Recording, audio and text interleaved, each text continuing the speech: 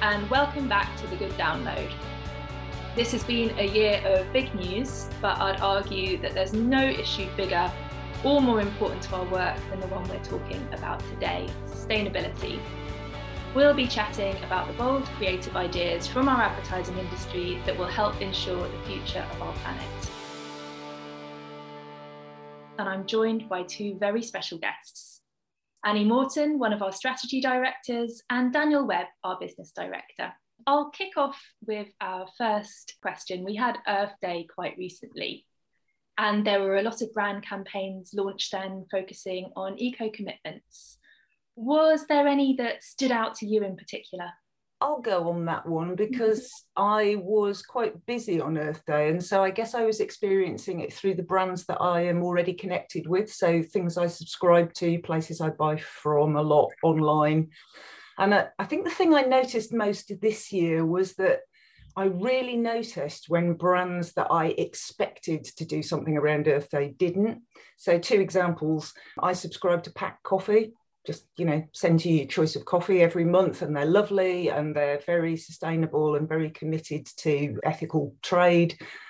Silence. And I actually thought at the end of the day, how weird that Pact haven't done anything. And I actually went on their website just to see, and they hadn't. They didn't do anything last year either. So that was odd.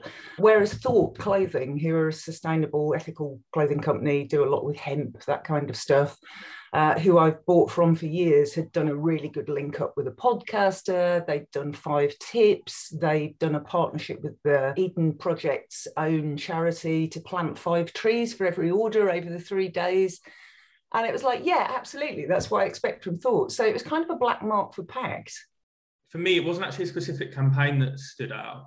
It's more just the sheer number of net zero commitments that have come out to the point where, so I actually signed up to, I think it's ED or EDIE sustainability website. It's probably one of those things where I've pronounced their brand wrong, so sorry. It's just been a barrage of net zero kind of commitments over the last 6 months to a year, and it's all kind of just merging into very similar stuff. So I have to say that Earth Day, I was very aware that it was happening, but not much really stood out because it was just, here's my big commitment, this is what I'm doing. And yeah, it just felt a lot of similar stuff. Very good commitments, don't get me wrong, very noble commitments, but that felt like what it was a bit of a barrage of that, to be honest. Yeah, and that's a really interesting point, Dan, because I think particularly this year, one thing that's really struck me as standing out is really what people have to do to cut through. There's been so many conversations about sustainability, and to actually get people to really engage with it and take action, you need to have some really great commitments, but you also need to be able to talk about them in a way which is going to get people's attention, don't you? Yeah, and that, I think that links into what I was experiencing more on the micro level compared to what you were seeing on the macro level, Dan, is it's become part of brand hygiene for a lot of brands. So for Thought, and Pact, that's why I was disappointed in Pact, because I just expect it from them now. I don't need them to do a big commitment around something like net zero because they're not that kind of supplier. And I think that's probably what's happening on that macro playing field as well now. It's just moving into kind of hygiene. And so it's quite hard to break through, but it's still quite new messaging for a lot of organisations. So they haven't worked out how to make it sit and really have impact.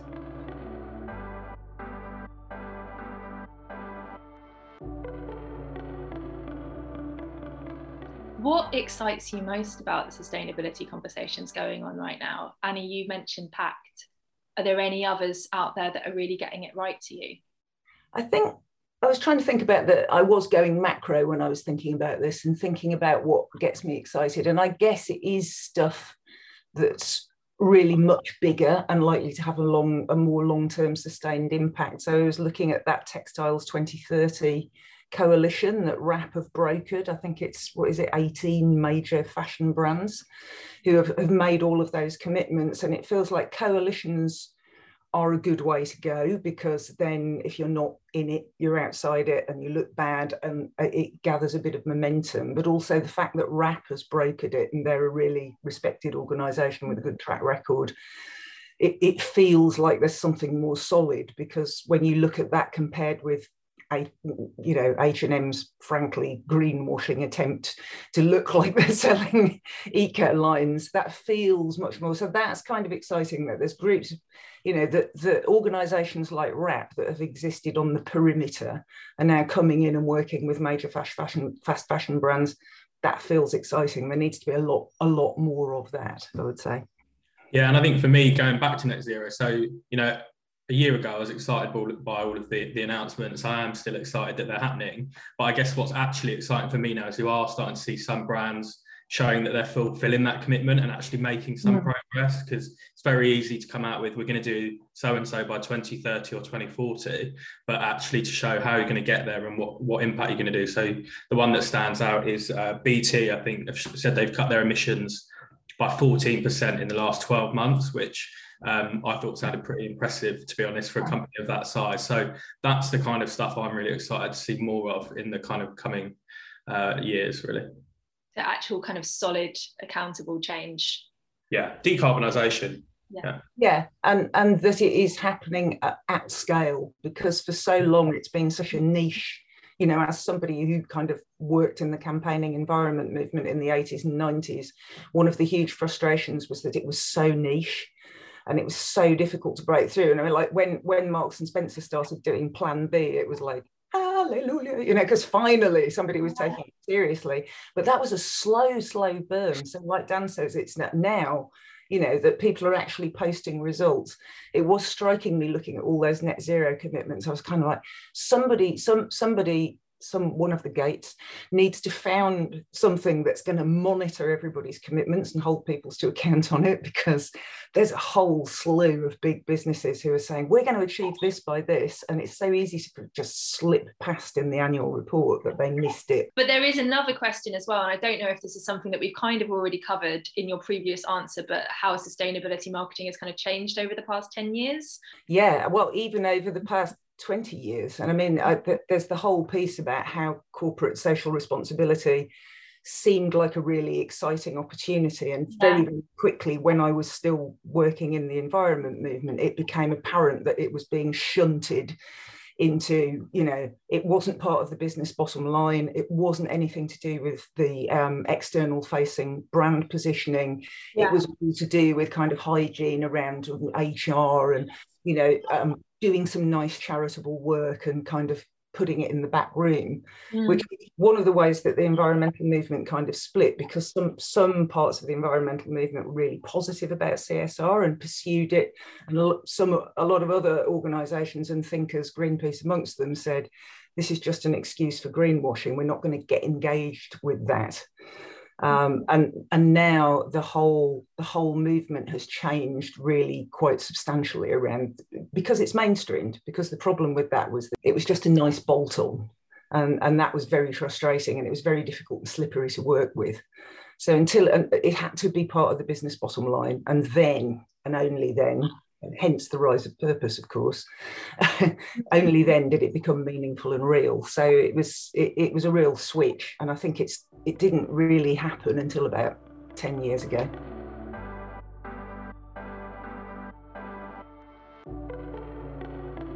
I think it's probably taken seriously by consumers as well, in the sense that seems to have been a real shift from brands kind of putting the onus on consumers to make these sustainable changes, things like reduce, reuse, recycle, this expectation from people that brands are actually doing the heavy lifting. There's obviously been lots of positives that have come from that directly, and every time they sit at the table and have a meal are talking about whether or not something's vegan or where it's come from and is it sustainable. So the level of consciousness of sustainability is far above what it ever was before, and that's a good thing. But actually at the time it was a bit of a sinister move, I think, and it was trying to make sure that business could operate as usual. But now that we've got this heightened awareness, what we are seeing is that businesses now are being asked to do more. And actually I do believe businesses are stepping up, and I think actually businesses are leading the way in many areas on this, which I think is really exciting. But the main reason that's exciting is because obviously they have far more potential, and I'm talking about the big business here, to have a really big impact on decarbonisation. As Dan says, you could have a big impact. We can't do it as consumers, but there's always a role for these little steps and small things that we do as individuals that change the way you do things. I can remember moving to London in 1984 and sharing a flat with a Swiss woman who said, "You don't recycle." And I was like, "Don't be stupid. This is England. This is London. You couldn't do recycling here." Yeah. Well, where are we now? What did I know? But it changes the consciousness, and you have to do that so that the consumers will go with the businesses. But they've got a lead now, not us. What you were saying, Annie, I think about that sort of people-led stuff is a really interesting one, because it feels like a lot of brands are kind of putting that at the forefront of their kind of creative stuff when it comes to their campaigns as well. So things like Patagonia, for example, their whole idea of an energy revolution in the UK is all community-led. There's a real kind of people focus, and what's really lovely about it is how doable it shows the action to be, and the fact that it's actually showing impact, but very much on a kind of a real life scale. Yeah, absolutely. And I think that, as good agency, we're always reminding everybody we work with that the individual has to have a role in the brand story, that there has to be, you have to feel like you're stepping into a role in that. And obviously consumer action has to be accessible to everybody, and it might be quite a small thing like plastic bags, or it might be just choosing to shop in a particular way or a particular place. But the variety of ways in which people can feel connected without feeling like they're joining Extinction Rebellion, because most people are not going to do that, is really, really important. So there's that fine balance, between, do big stuff, but if it becomes detached from us as consumers, then we're going to lose our sense of responsibility. So there's a fine balance all the time, I think. We've got the UN Climate Change Conference at the end of the year, so there's going to be a lot of climate change conversations. And as I said at the beginning, it's really all about how we cut through that noise and have conversations that people will pay attention to, and then off the back of that actually take action.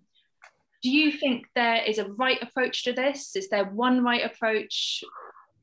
So I think for me, going back to the net zero announcements, whether it's that or any other communications, the one thing that we talk about a lot of good and that we've all seen is that there's a sea of sameness when it comes to purposeful communications and sustainability communications.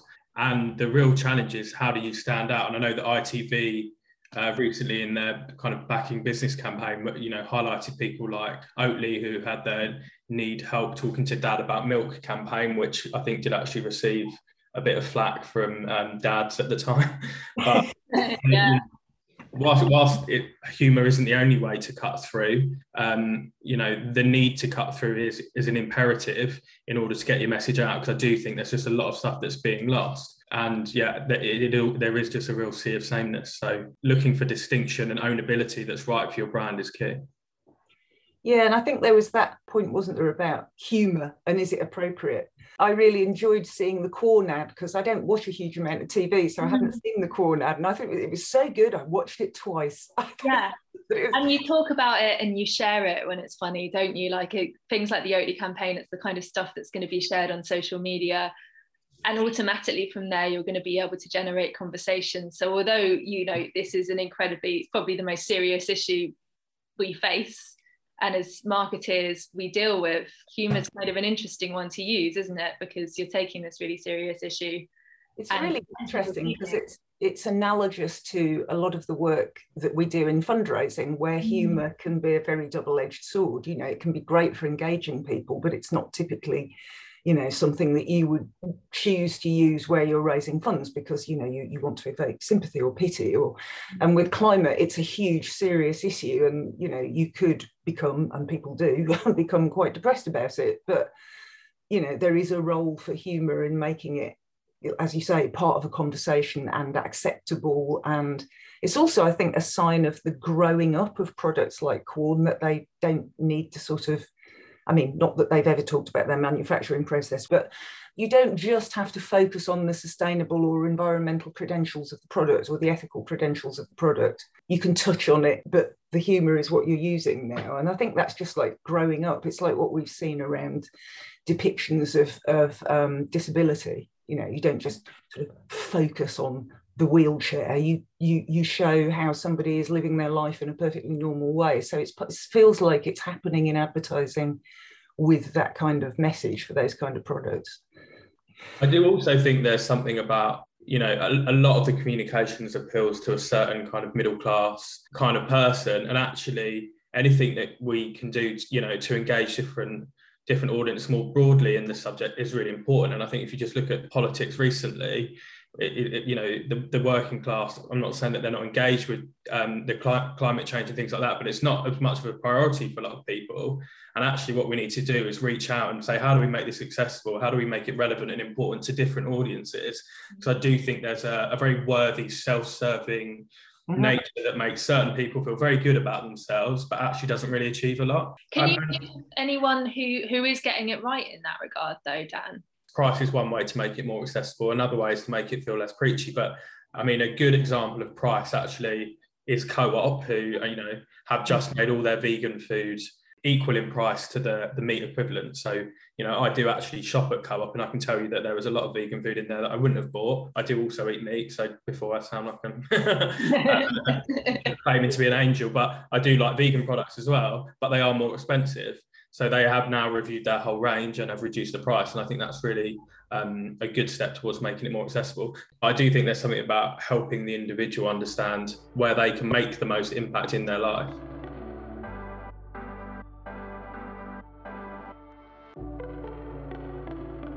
Have you seen, obviously there's the IKEA Small Stories Great Impact, but they also had a campaign, I think it's Fortune Favours the Frugal, product led, and it showed a meteor full of crap coming down to earth to hit people. And as people were kind of walking, they had loads of different people in their homes walking around using their IKEA products, bits of the meteor were kind of flying off. It was an interesting way of approaching it. And as you were saying, Dan, it's that sense of you as an individual being able to make the impact. I mean, the fact that IKEA is doing it, I know that there's obviously a lot of kind of conversation and debates about, just how sustainable IKEA is, and having a CSR ad essentially, I think that is product focused, is it's a smart move from them, but I guess it's, it's how serious do you take it as the person watching it? Yeah, I mean, I've seen the ad, and I really like the ad. Talking about IKEA more broadly, we talk about brands born with purpose or brands with purpose. And I do think that, IKEA was never a purposeful brand by any means. But an example of a brand born with purpose might be Patagonia. They were originated from a purposeful reason. But looking at someone like IKEA, I do think they are on the journey to actually reevaluating their whole business. They are putting in fundamental changes around circular economy.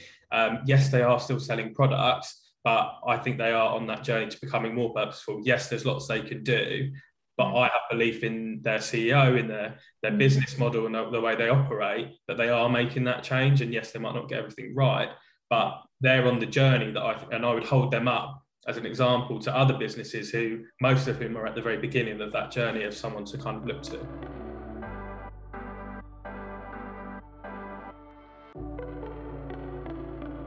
So I thought we could end on a bit of positivity, because I know it's really easy to feel a bit powerless or a bit overwhelmed when you think about this, and particularly about the climate crisis as a whole.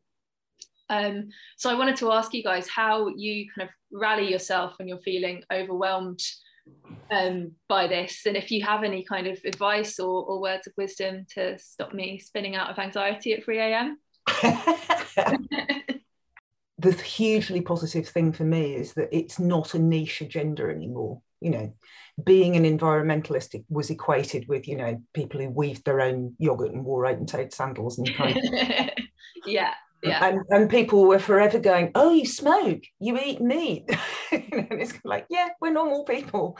But it was very, very difficult to get over that kind of perception of this not living in society, but being a kind of odd separatist thing. And so every day I'm cheered by the fact that all of those messages that used to only exist in Greenpeace communications and a kind of environmental movement that was somewhere over here related to society has just bled through everything. But yeah, that makes me feel positive. It's everywhere. You can't avoid it anymore. And younger people are consuming these messages naturally dozens of times a day. An individual thing that I would say that could lift you up. I would to someone like Christina Figueres, who wrote The Future We Choose with Tom Rivett-Carnac. So Christina Figueres is an ex-UN diplomat. I think her father is the president of Costa Rica, and she was central to the writing of the UN climate goals. But her book, I do remember, and Tom's book, I do remember thinking, this is uplifting. We can do this. This is something that, micro and macro individuals and businesses can work together to achieve.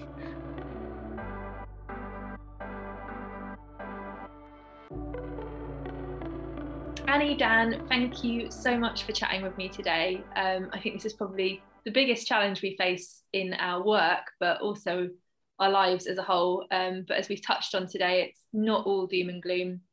There's a lot of positive stuff happening and lots of positive action that we can all take that's going to bring about a greener and ultimately better future. So thanks so much, guys, and thank you to our listeners for joining us too. Keep an eye out for the next episode, and of course, like and subscribe, and we'll see you next time.